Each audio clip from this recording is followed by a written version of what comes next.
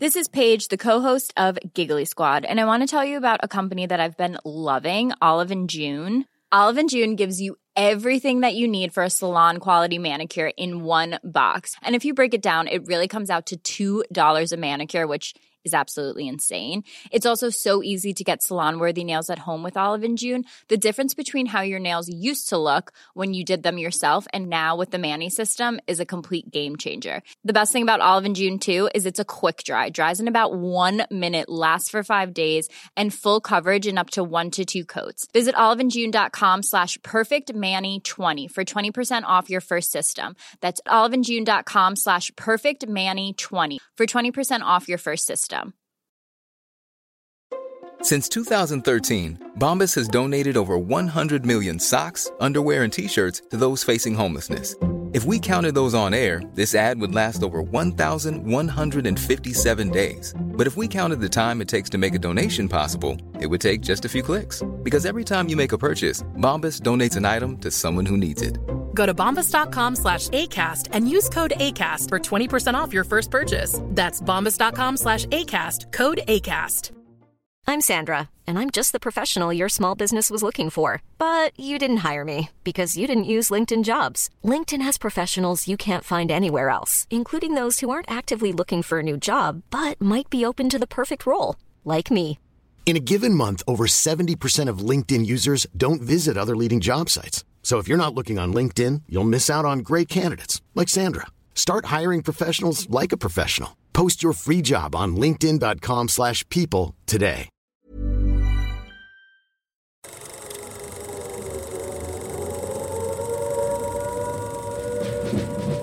Welcome to the Fighting on Film podcast, the podcast all about classic and obscure war movies, from the Normandy landings to the days of chivalry and swords. If it's been captured on film, we're going to try and cover it.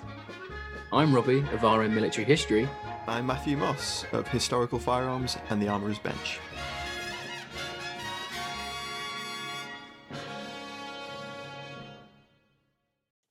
Welcome back to the Fighting on Film podcast, everybody. And as we come off the back of our Market Garden specials, we go back to 1942. We stick on our windproof smocks and hop into a canoe as we look back at 1955's The Cockleshell Heroes. And who better to join us for this one than none other than historian Saul David, who has just released a book on the SBS called Silent Warriors. Saul, we're delighted to have you on the show. Oh, delighted to be here. Thanks for inviting me. Thanks so much for coming on. Yeah, thank you. And you know, the book's doing so well. We're really glad to see it doing so well. It's good. It's well timed, actually. The podcast, I have to say, a week after publication. Yeah. I mean, I'm full of Cockleshell Heroes real stories, and having recently watched the film, it's a nice contrast, frankly, between the two. Yeah. So as we do, we'll go rattle through the cast quickly, get into production, then talk about the meat of the film. So, I mean, yeah, it's a big cast, isn't it, Matt? Yeah, it's full of those great 50s British character actors, isn't it? You've got Victor Madden in there and Percy Herbert. Of course, you have Trevor Howard. This is his peak, isn't it, in the 50s? You know, he's on form in everything he's in. But the lead is Jose Ferrer, who plays Major Jeffrey Stringer. When I watched it, I didn't quite catch what his backstory was supposed to be. I don't think they make it super clear. He's just sort of introduced as like an unorthodox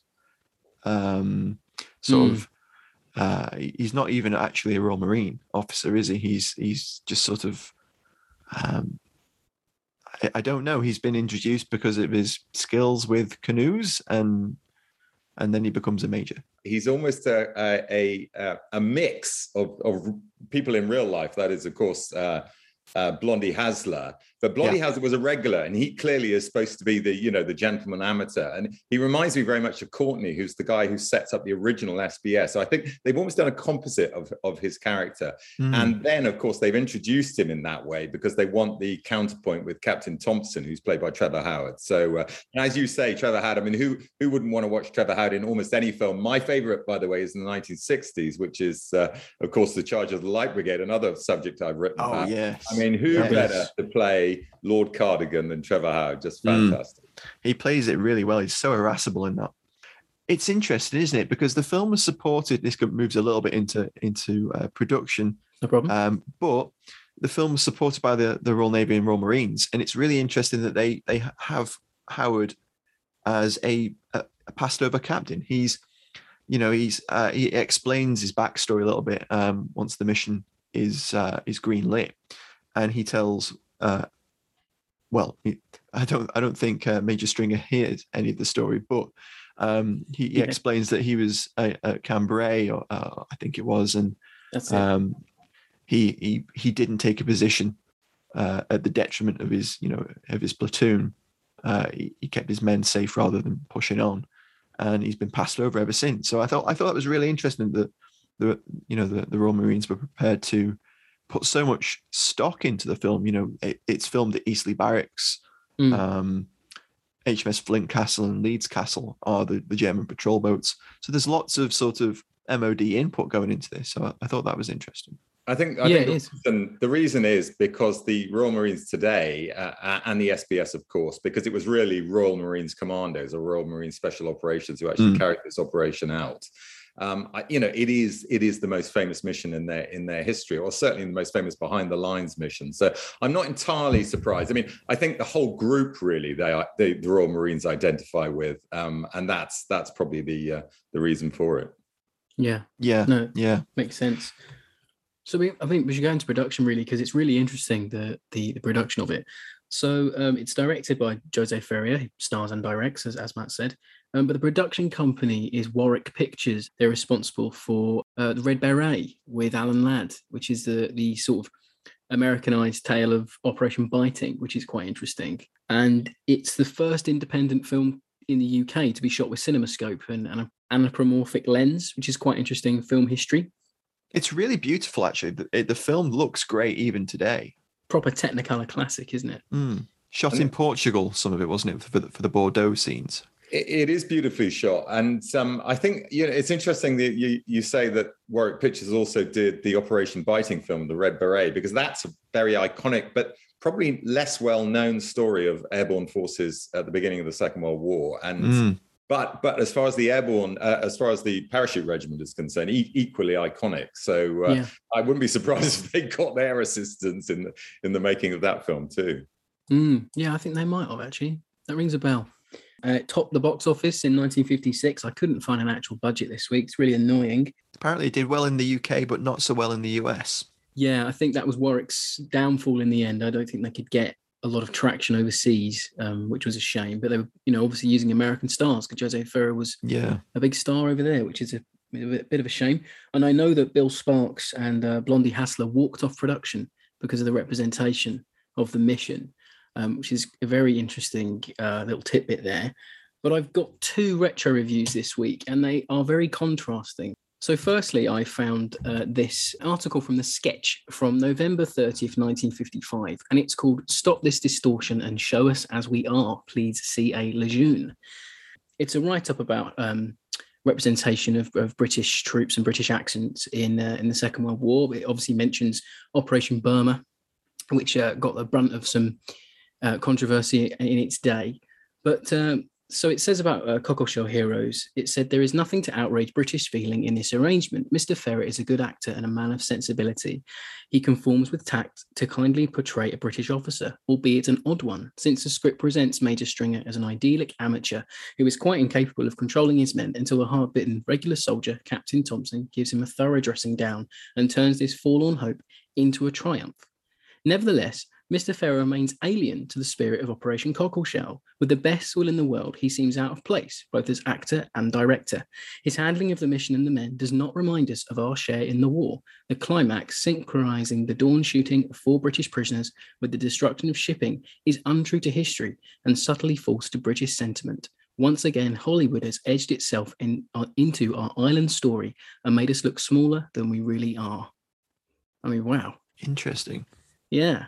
And that contrasts, interestingly enough, with the premiere review from the Daily Mirror from the Friday the 18th of November, 1955. And it's by Reg Whitley. "The Cockleshell Heroes is a realistic version of the wartime raid by a small party of Marines on ships in the Nazi-occupied Bordeaux harbour.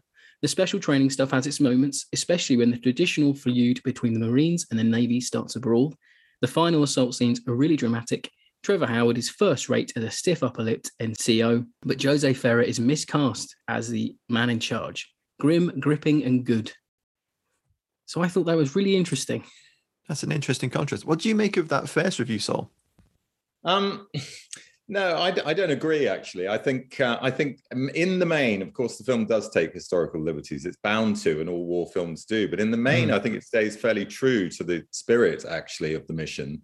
And there are some really, astonishing links. Really, I mean, there's even a line which I was just double checking in my book. It actually the exact same line they've taken from, the historical record, as it were, and that's when.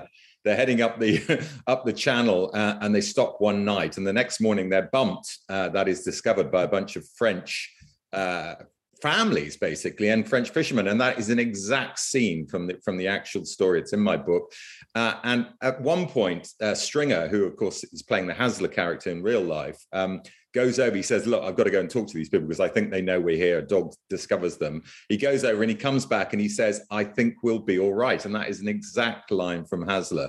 That's what he actually said to the 3 remaining men with him at the time, rather than I think there's another 5 at this stage. But apart from certain moments, of course, which they change, and certain situations, and no doubt we'll talk more about that in a minute. But generally speaking, what they try to do, which is be dropped off by this submarine at the entrance to the estuary, go all the way up the estuary, hide up during, paddle by night and hide up during by day. And then even the mission itself, of course, there were things that didn't happen. But generally speaking, I think it's a reasonably faithful retelling of what was arguably the most astonishing special operations mission, and certainly the most dangerous of the Second World War.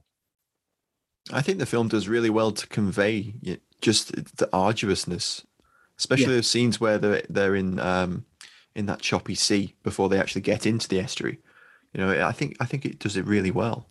The choppy sea, again, the so-called race, as it is, I mean, that's infamous at the entrance to the Gironde estuary. And they lost, in fact, 2 canoes at that point. So anyway, the reason I mentioned the historical detail, which doesn't particularly bother me that they just lost 2 in the film but 4 in real life, is because it shows you that they've taken an element of the real situation and they've turned it into drama. And indeed, it was drama. And they dragged the survivors behind the canoes for as long as they could until they decided they were going to jeopardize the mission. And they cast them adrift in a rather ruthless way, actually, both in the film and in real life. So, there were lots of moments in which I felt that they'd stayed true to the spirit of the actual mission itself. It's also that it was a movie played with a little bit of production hell, and it had some reshoots. So initially it's written by Brian Forbes, and he wrote The Wooden Horse, Colditz Story, Guns at Navarone, really famous. And then Cubby Broccoli, who goes on to produce the Bond films, he is involved as a producer, and he brings Irving Allen in to do reshoots because he feels the movie's too straight. He feels that there should be some comedic relief. So Andy also feels that there wasn't enough scenes that give the audience enough information about why the mission is the mission. Oh, yeah, the context. Yeah, so he got certain parts of the movie rewritten by Richard Malbaum, who wrote 10 or 13 of the best James Bond films. So he wrote Dr. No, things like that. So wow. He rewrites the scenes, and it's the comedic scenes that get added in. So I wonder what happened. And apparently when Ferrer found out that it was getting reshot, he walked off, he walked out. So it's interesting. I mean, I think that maybe might feed into how the movie ends up as... So he may have made a much straighter film. Because it's initially based off of a Reader's Digest write-up of the Cockleshell heroes. It's probably the first war movie we've done that's had real issues behind the camera that kind of affect the movie in a way. Yeah, you can sort of tell where they've slotted in that scene where they talk about the radar equipment. That's the one that was added in. Yeah, thinking about it, I can see where they have slotted that in. It's just a couple of German officers discussing, what's on those ships. Yeah, so there's exposition there, isn't there? And earlier, I think you're referring, Robbie, earlier in the film to when they they talk specifically about what the mission is. So it's quite clear that they need to sink these ships because these ships are bringing in vital war materials. That's all you need to know, really, in effect. Then it's a question of training, and then it's a question of carrying out the mission itself. So I don't mind the humor, to be perfectly honest. No, I don't either. Yeah, there's some of the best humor's all scenes. made up, but actually, a film of this type, which has, in many ways, although a successful but also a tragic ending, as you can see, the way they have that kind of ghostly image at the end of the 8 figures and the 2 real figures. I think you do need a little bit of light relief, actually. Even going back to my book for a second, even in my book, in some of these amazing death-defying missions, there is humor as well. Because if ever, as a writer, whenever I see humor, I always want to bring it out. And I'm sure that people who are making films, when they saw the first cut of this, it probably did need a bit of leavening, something a little bit more lighthearted. And actually, in the end, although both of you quite rightly say, or point out that it wasn't a great success in the States, that's mainly because there's not a big American interest in terms of the heroics. There aren't many big British war movies that did well in the US, are there, really? No. But to top the box office in the UK is pretty impressive. So they did something right. So I think that probably moves us on to talking about a little bit about the plot and, getting into the Ali Taliar face scene. So it's a loose retelling of Operation Frankton from start to end, really, isn't it? And it kicks off with, as Matt said at the start, you've got Stringer coming in and setting up this band of Marines to go and blow up some ships in Bordeaux. It's all quite. It's very ABC, isn't it? It's very, here's your Marines, here's your middle soapy odd bit, here's your half hour of action. Yes, it's that classic formula, isn't it, where you get training, character development, a little bit of men on a mission, isn't it? Men on a mission, a little bit of jeopardy, and then there's the mission. You get to know they're developing the characters. You're beginning to invest in some of the characters, Ruddick in particular. Yeah. Who's one of the Marines, a really big guy. I mean, he's the kind of he's the weightlifter, or he's the strong guy, runs everywhere. Everyone's catching lifts at one point during the training run when they're coming back from this flight, and Ruddick runs all the way. I mean, he's looking absolutely knackered by the time he gets there. But they're kind of setting up. He's the physical guy among the group, and I thought the characters were quite nicely developed, actually, albeit very old-fashioned in the case of the Irishman, who frankly. You'd be laughed out of court and probably arrested if you tried to write a character. Yeah, it's very much a caricature. The one that is it when they're introducing each other in the barracks after they've had their big fight. Doesn't one of the guys say, "Oh, and here's our friend from the IRA," and you're like, "Oh, hang on, that wouldn't fly now, would it?" I forgot about that. That bit probably gets cut out of if ITV run it, I think. Yeah, I think probably would. It's that middle soapy section. It's a bit soapy with Ruddick like going off and.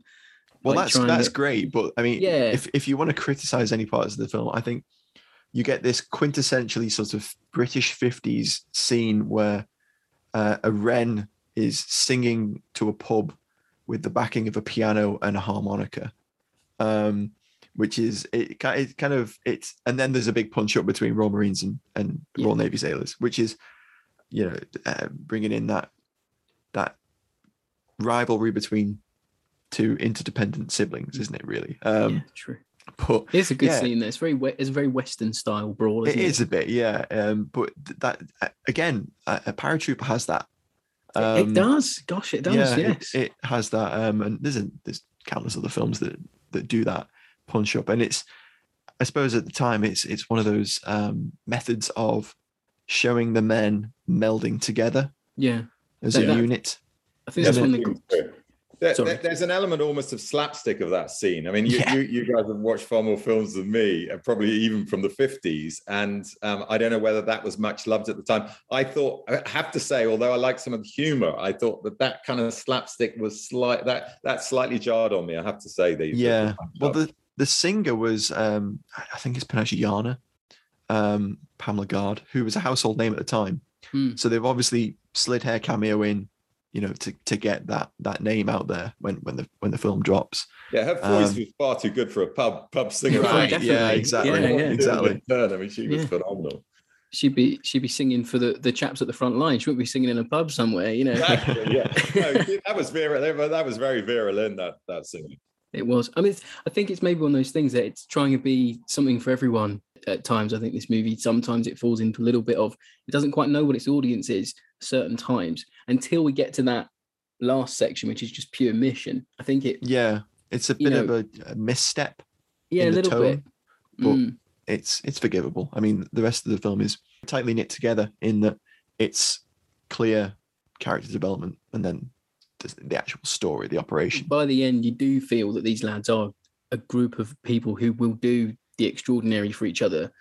It's where the cast comes in. They're all proper British character actors that have been in countless war films before and then go on to do countless war films after. So they know what they're doing, and everyone feels real. Everyone feels, apart from Farah, because he's just barely in it. For me, he's just not in it enough to merit being the main star. But I feel towards the end, I did start. I didn't initially. I was like, oh, I don't know if I'm going to side with anyone in this picture because it sort of lost me halfway through.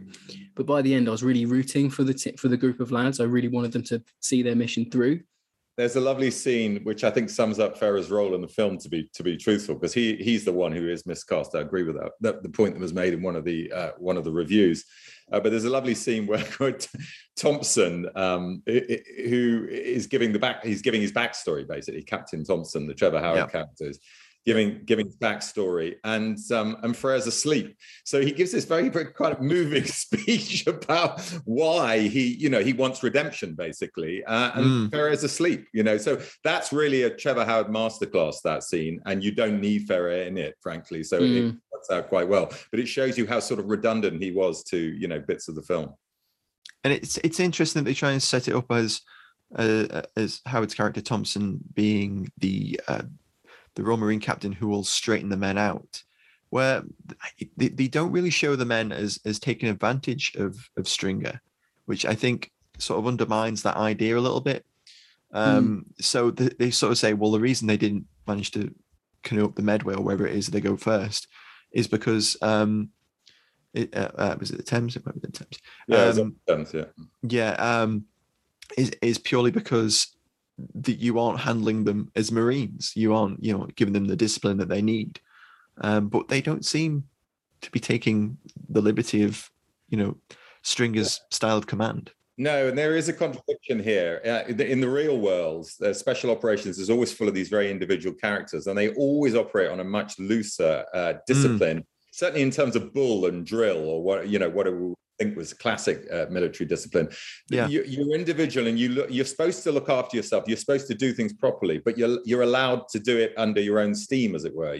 It's self-motivation. Those are the sort of characters they're looking for. And there's even a line actually that Ferrer delivers in which he says what they're looking for: individualists, who we don't have to order around. And that is exactly what really happened. The point about it is that they, generally speaking, if they were run by good people, and Hasler, the Stringer real character, was a good person. He was brilliant at picking people. That's how these units operate. So the idea that they've set him up to find those people, and then he almost fails in the sense that they take advantage. Although I agree with you, they don't really. I think they got a lot of mixed messages in there. It doesn't really work, that setup. Perhaps that's the rewrites coming through early on. Or, perhaps I couldn't find anything to the fact, but maybe the Royal Marines didn't want. Maybe they didn't want that representation on screen, or the Navy didn't want, someone didn't want, them to sort of be portrayed maybe that way. Maybe it was just, it's a time of national service. Maybe you can't show military life to be a relaxing sort of jaunt. Maybe you have to show it to be quite regimented. I'm not sure. It's possible. The context of the time, 1950s, absolutely possible. It's just, then and now, people who go into these types of units. I think there's a confusion really in the way that they were portraying the unit, to be truthful, because yes, they were Royal Marines, but they were Royal Marines Commandos Special Operation, and that's very different to a normal Royal Marine. So you're getting very much the, Eastney Barracks, for example, the idea that they were part of the Royal Marine structure proper is a mistake, really. That's a misreading of the situation. And so I bet you there was tension with the way the Royal Marines wanted to portray them, but how they actually was a bunch of, self-motivated mavericks, frankly. And you need those sort of people to be prepared to go on what was in effect a suicide mission.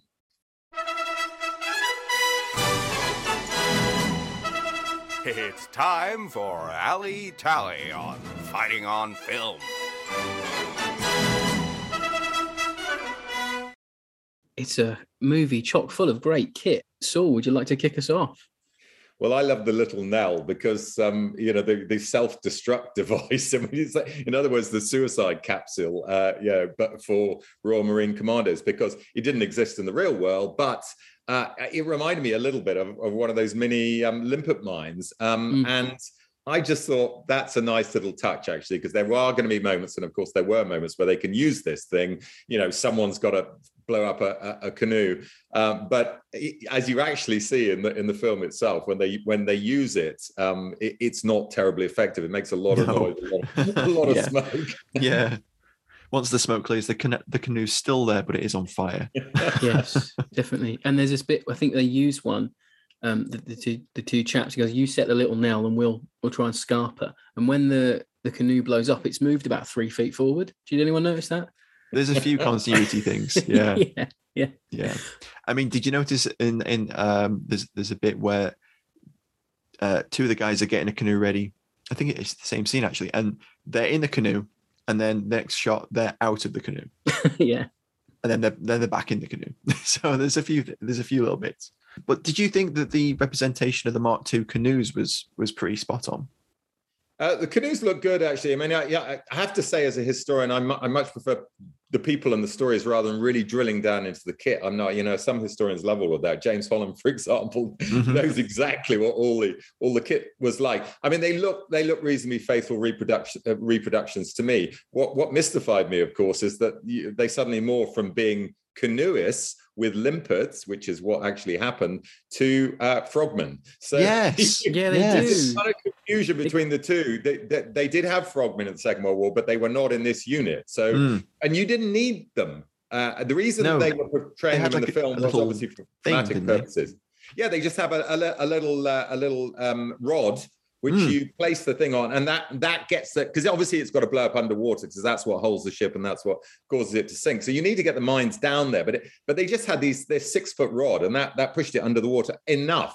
So you don't need to get out of the canoe. And of course, if you're getting in and out of the canoe, it takes more time. It's easier to spot you. I mean, if you just stay still in a canoe, the actual mission, there were many moments where there were sentries looking at them. In fact, there's one moment where they stop still, hold themselves against the ship, and a sentry is looking directly down at them, but it's very difficult to tell what's going on in a low profile canoe. That's why they were so effective. You've got people swimming around in the water and getting in and out of canoes. It's nowhere near as stealthy, should we say. It's just shocking how quickly they just turn up in wetsuits. I'm like, when did they put them on? They had windproof smocks on like 2 seconds ago. Like, how did they get any of that on? It did perplex me a little bit, considering as well that they'd not been mentioned up to that point, I don't think.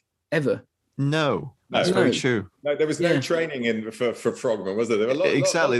That wasn't in the montage. Yeah, Ruddock puts his hand up in the submarine and goes, "Oh, I can use a wetsuit. I'm a diver." Oh, good. There's none of that. It's just perhaps they just wanted those cool underwater scenes where I think he's swimming towards the camera with the limpet mine. I think that's what they wanted, wasn't it? Yeah, I think so. I think that's absolutely right. They're going back to the submarine. Actually, there's a great scene where they're being depth charged, which of course actually happened to a lot of these special operations guys in the Second World War, and it's one of the most striking things about their experience. That the guys in the Navy are all used to it in the submarine service, but these special operations guys who just catching a lift basically to go to where they need to go are not used to it at all, and it's an absolutely horrifying experience. So, but they use that for dramatic purposes in the film, because they've got to knock out one of the commandos, so that Trevor Howard character, who's only going along to see them off, can then take over, get in one of the boats, and redeem himself, as we discussed earlier.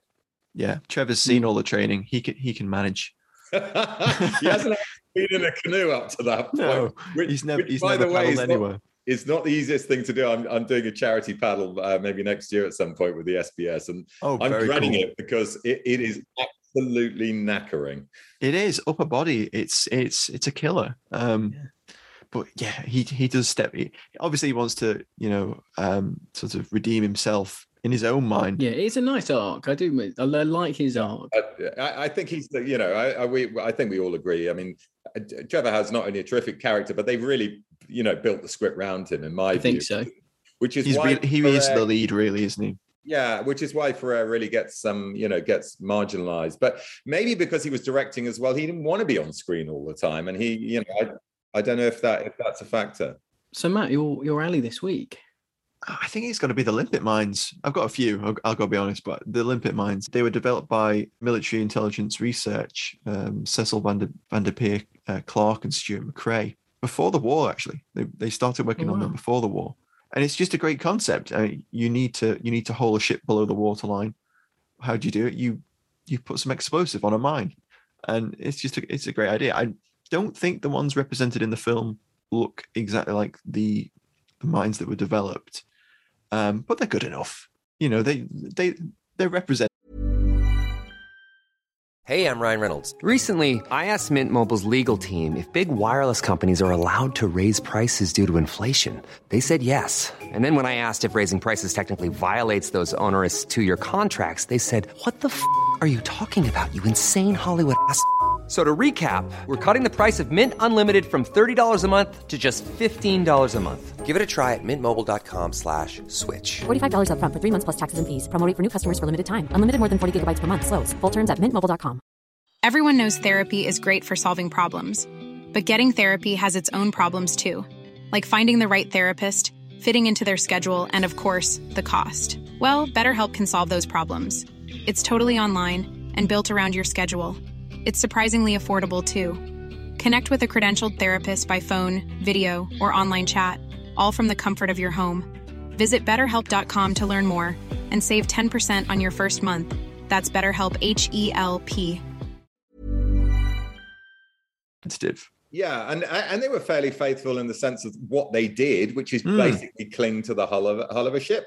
That's all you need. I mean, you don't need the exact reproduction. They also had a very similar timing system where you broke the seal on the timer and it gradually and that triggered the explosion. So all of that I think was well done. I mean, interestingly, in the Mediterranean, when they started using the original limpets, they found they weren't powerful enough, so they built a kind of a multiple limpet, which is a triple and even a quadruple. They, of course, were heavier to carry and harder to put on. But, there were some people in the SBS mad enough to try to use them. Yes, most definitely. Yeah. I think I mentioned it earlier. Christopher Lee plays the submarine captain, who is actually the only character in the film who portrays the real person. I think it was Alan Rakes. HMS Tuna, isn't it? Yeah. Rakes. We just say that's a fantastic name for a submarine. Yeah, the Navy knows how to name ships, doesn't it? Yeah, they do. And he has a great deck coat on right at the very end of his sequence. Christopher Lee doesn't have a lot to do in that film, but he comes across as a decent submarine commander anyway. So very, very stoic, isn't he? Is it one of his earlier films? I mean, obviously he's got a minor part in this, so it's quite early for him. Yeah. So for me, it's the Denison smocks because I love a Denison smock. Who doesn't? They look great. And you see, we not only do you get Denison smocks in this film when there's a little training sequence where they're climbing some cliffs and they're all wearing smocks, which is really nice. And then on the mission, they switch into windproof smocks, which is really nice to see. I don't think you've seen many of them in movies, really. In Heroes of Telemark, there are some. Yeah, actually. Yeah. Yeah, but these look like a lot of civilian stuff in Telemark. These look like the sort of 52nd Lowland Division type smocks. Yeah. And I wanted to ask Saul, do you know if they wore those on the raid? No. Right.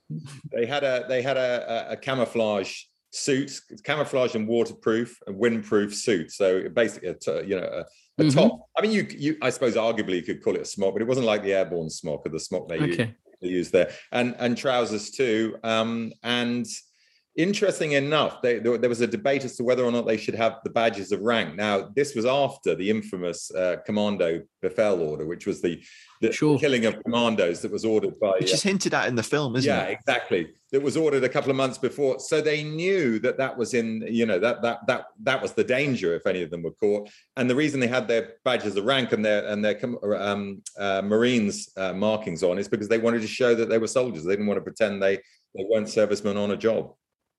Of course, the one person who shouldn't have had his rank on there is Trevor Howard, because he wasn't going on the mission.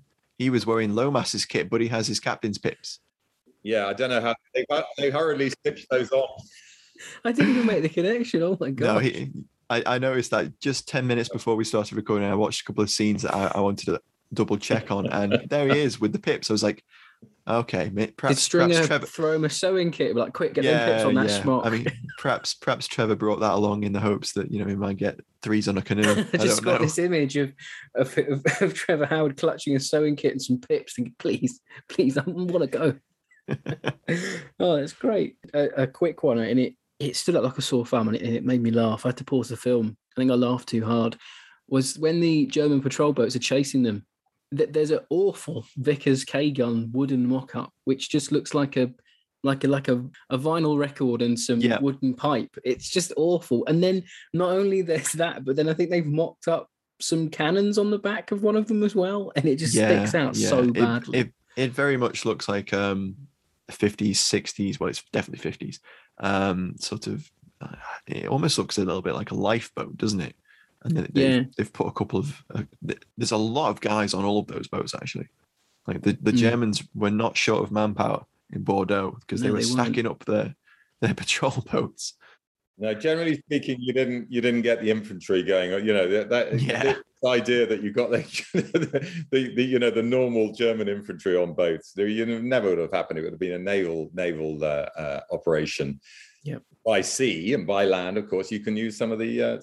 But actually, interesting enough, that whole area was under the command of the Navy for obvious reasons because it's a big naval. So actually, the command of a lot of the soldiers, even on the ground, would have been naval too. But anyway, that's a minor issue. Yeah. We're not going to be overly concerned with whether they've got the right. No, but that is a good Vickers K gun. I mean, that's the kind of thing I would have mocked up in my dad's shed as a kid. That was great.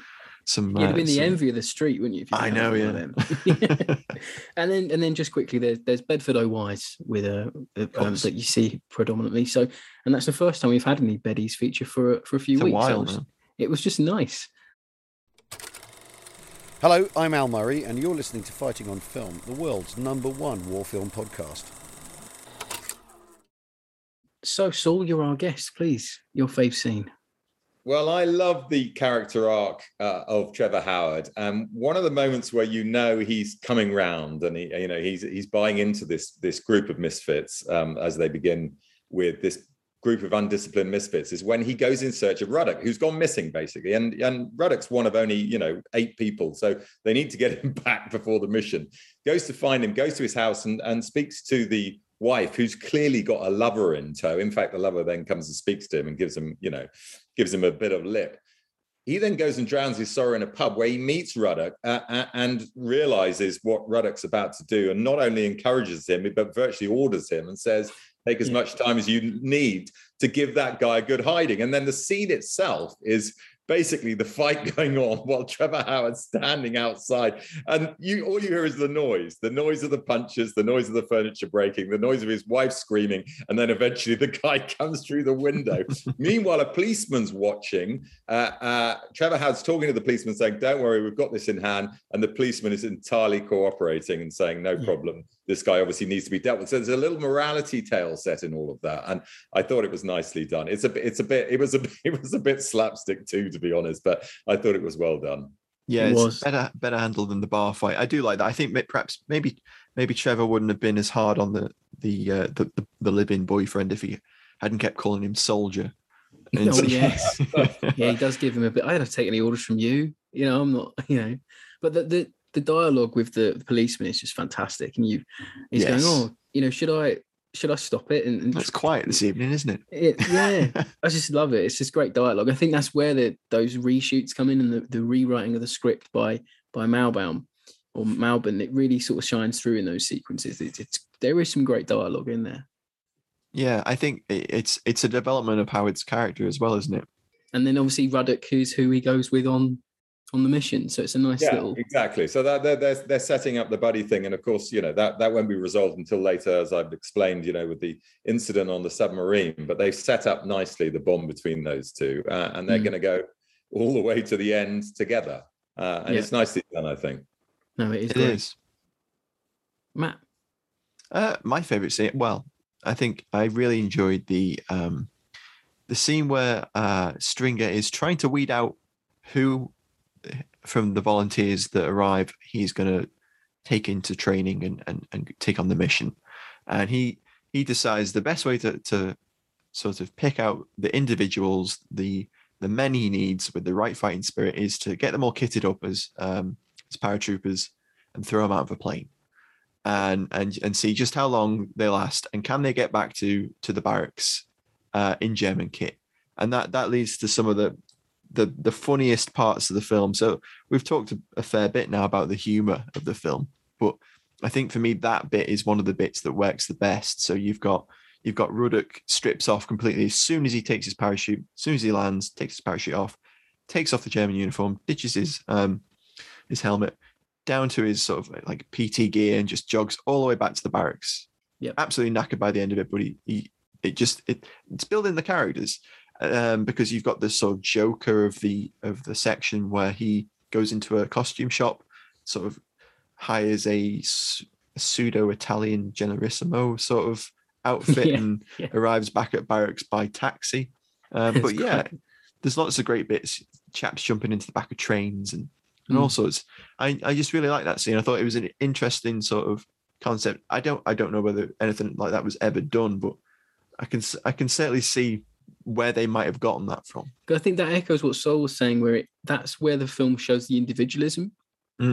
It sort of does it once, so maybe that is just, they're trying to show you that in that sequence. They're just trying to show, look, these lads they're not your straight down the line soldiers. They are a bit different.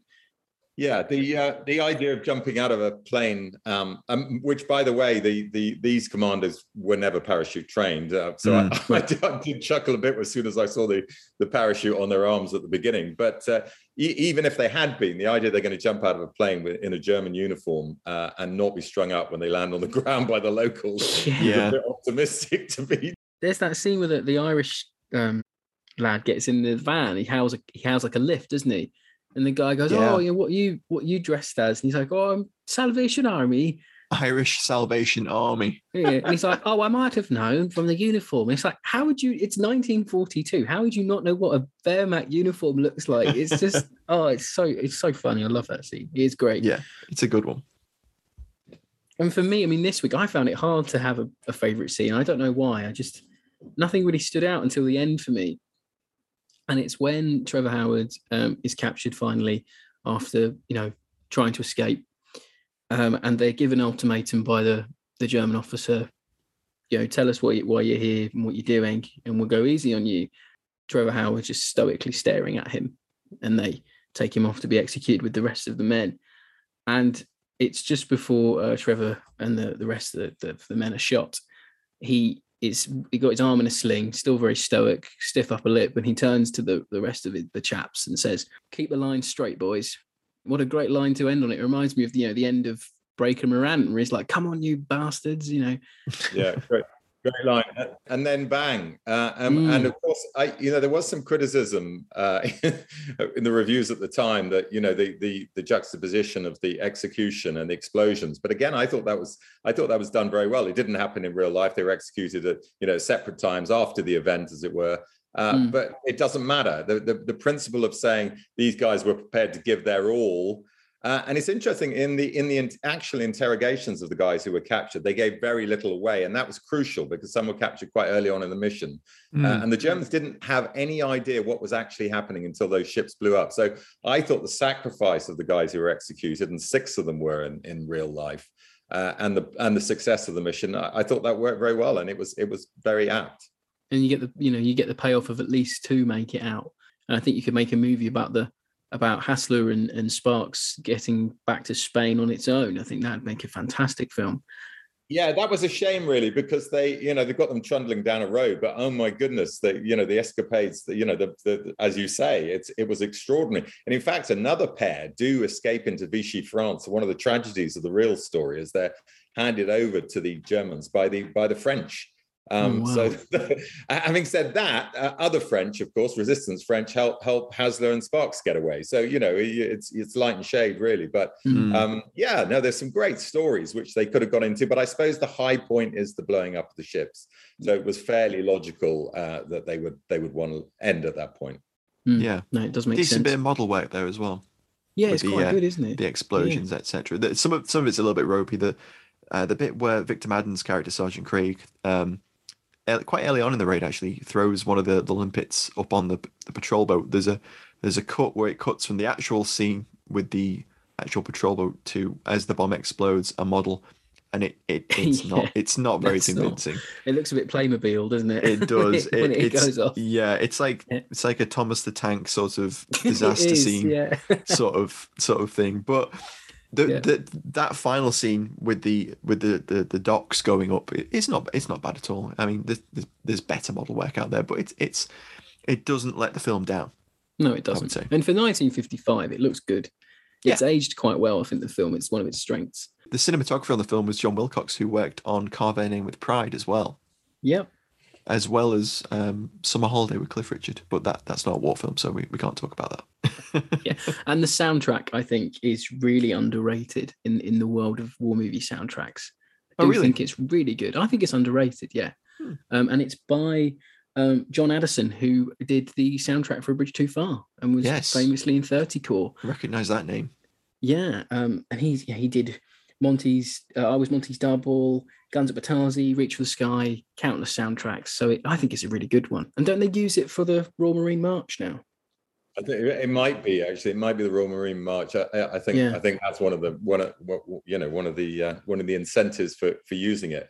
But it surprises me, actually, that Cockleshell Heroes is not shown more frequently, actually, because it's you can hardly catch it these days. And of course, we've still got some of the classics like Zulu and A Bridge Too Far, which are shown fairly regularly on one channel or another. And it's a shame, really, not least because it was so successful at the time. I mean, arguably more successful than Zulu at the time in terms of box office success.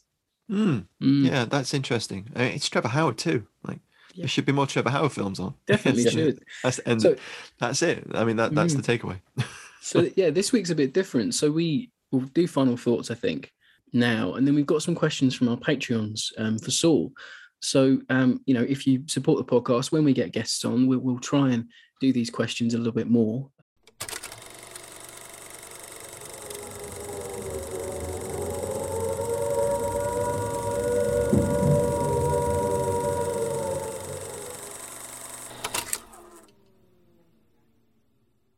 So, any final thoughts on Cockleshell Heroes? Just to say, I was pleasantly surprised. I really enjoyed it, actually. I mean, I saw it years ago. I haven't seen it for many years. I've just written the story, okay? So I'm invested in the story. But there's also a risk as a historian. You've got far too much detail in your head about what really happened. You're picking holes in a dramatization. And as you said earlier, famously, Hasler walked off the set, or at least he refused to go to the premiere. Hasler and Sparks, interesting enough, were technical advisors, but Hasler was the one who was closest to the action, so to speak. And he, although he didn't get on with, or he disagreed with what had happened in terms of the final cut of the film, it may be a bit of solidarity with Ferrer, actually, in the fact that he wasn't happy either, because they became lifelong friends, believe it or not. Very different characters, but they became good mates. So. But overall, I was pleasantly surprised. I thought it was a good film, stayed true to the real story, and was pretty entertaining too. Matt? I enjoyed it. I thought that the pacing with the first two acts being very sort of methodical in showing the training and the development of characters was perhaps a little too drawn out. But the payoff at the end is great. Well, for one, we get to see Trevor Howard with almost every type of Sten gun ever made in this film. Yeah, it's nice. another continuity thing. But just before the scene that Saul mentioned earlier with the French fishermen and their families, he's the one who's on lookout, and he's armed with a Mark II Sten. In the next scene or next shot, he's holding a Mark III, and then later in the film, he's holding a Mark I Star, which is a fairly rare Sten that you don't see too often, but that's something I forgot to mention in the alley tally. But I really enjoyed the film. I think its effort to sort of portray the action is commendable, because obviously it's difficult to make a film about something that was a success, but also one bought at a high price. Yeah. So you need to get your audience invested in those characters to feel the weight, the emotional weight of that ending, I think. And I think the film does that. Yeah, I mean, it's sort of the same for me, really. The pacing annoyed me a little bit. I think they could have done more with the mission. Maybe have half the film be the mission, half the film be the training. That would have been better for me. Just as a viewer, you know, I'd love to have seen more of the mission because it was really well done and really sort of tense. You know, I really wanted everyone to get away.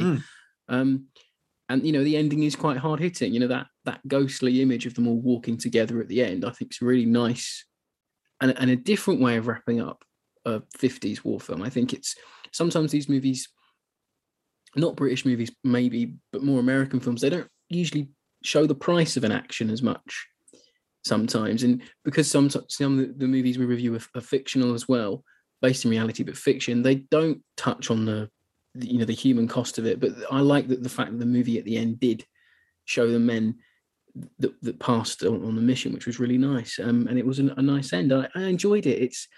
I think it's hard not to like a Technicolor 50s movie. They've just got a charm to them. You know, and you can. I think when I was writing my notes, I was quite critical of it. But then today I sort of softened up on it. I'd watched a few more scenes. I thought, actually, you know what? I can't hate it as much as I thought I did initially. And I sort of have softened up today. I'm thinking, actually, yeah, it'll stand the test of time just because the actors that are in it. I think it's the cast for me that really elevates it. It's the cast. But yeah, so as I said, we got some questions for Saul from our Patreons. So hopefully Saul's not too overcooked with his research for the book. He won't mind answering some questions. So first off, we've got from Andy Moody. He asks, I remember hearing that there was an SOE operation going on at the same time as a Cockleshell Heroes raid in Bordeaux. Brave as these guys were on operations, does Saul think the lack of inter-agency and inter-service coordination was a problem and one that was symptomatic of a British make-it-up-as-we-go-along method?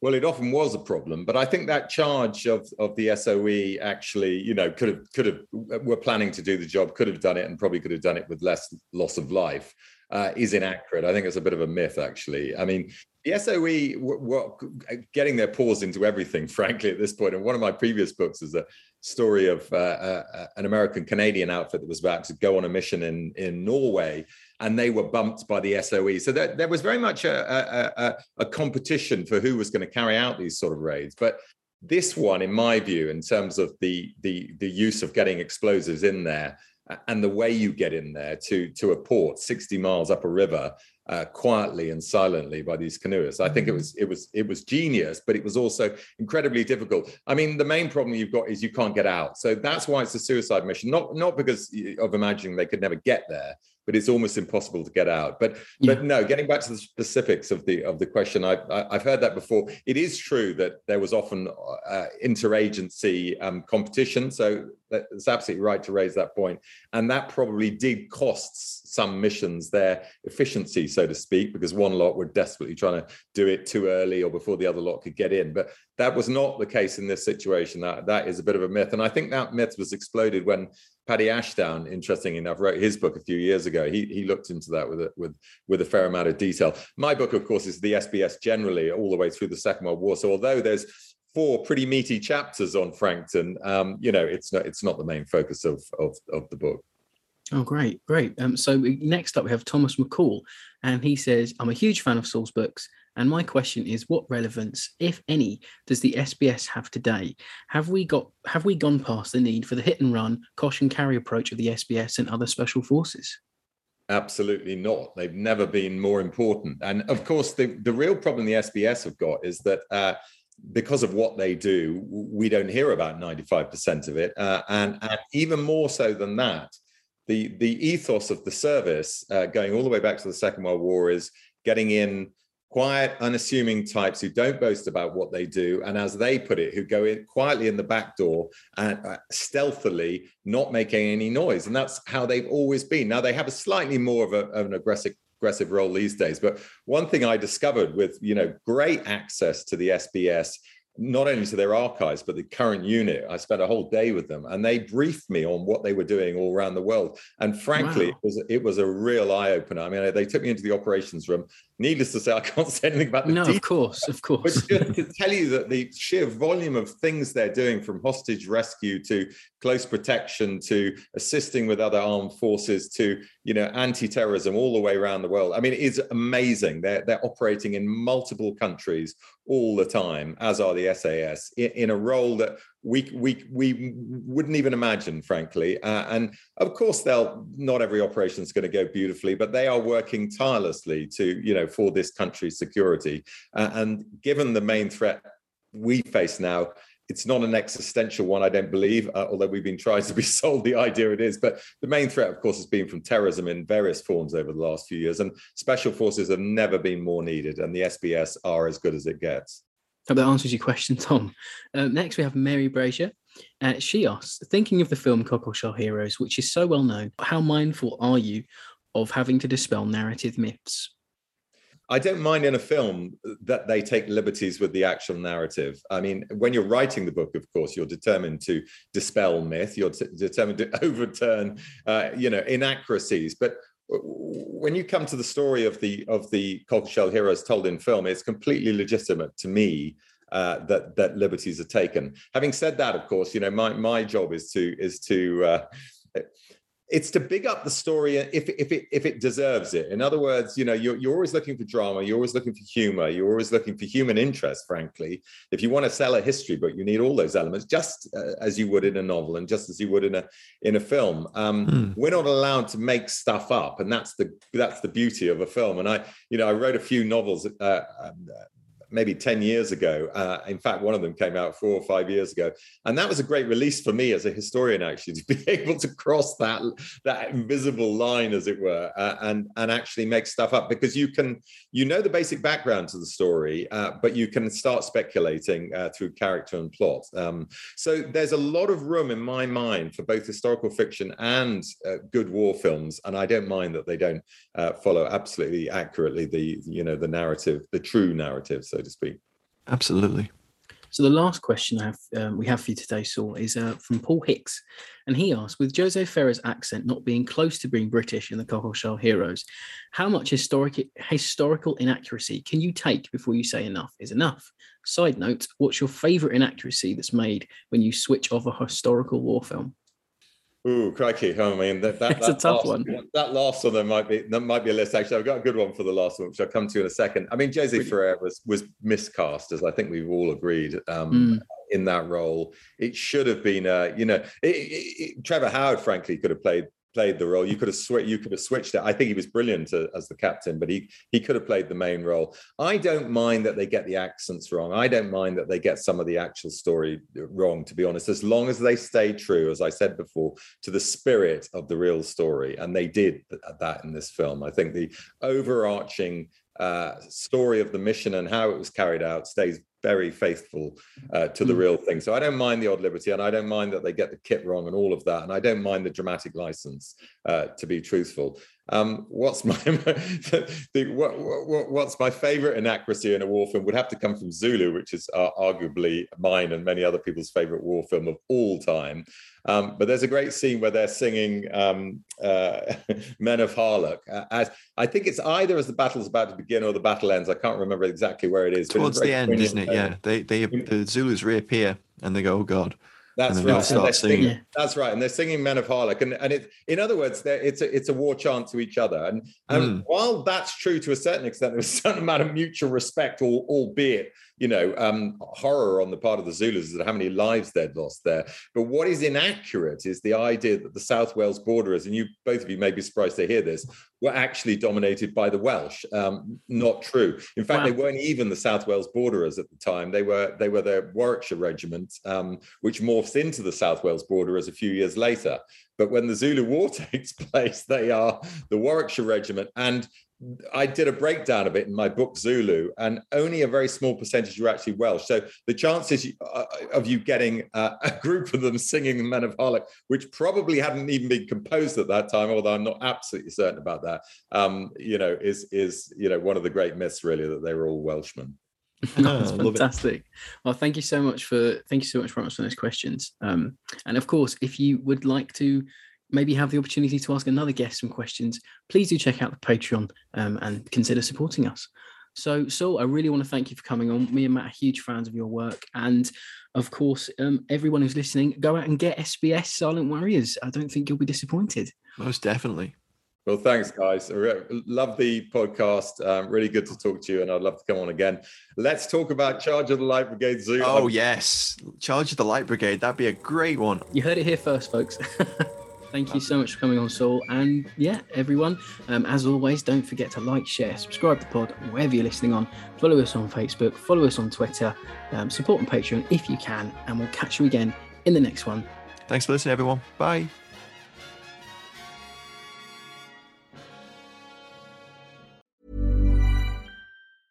Planning for your next trip? Elevate your travel style with Quince. Quince has all the jet-setting essentials you'll want for your next getaway, like European linen, premium luggage options, buttery soft Italian leather bags, and so much more. And is all priced at 50 to 80% less than similar brands. Plus, Quince only works with factories that use safe and ethical manufacturing practices. Pack your bags with high-quality essentials you'll be wearing for vacations to come with Quince. Go to quince.com/pack for free shipping and 365-day returns.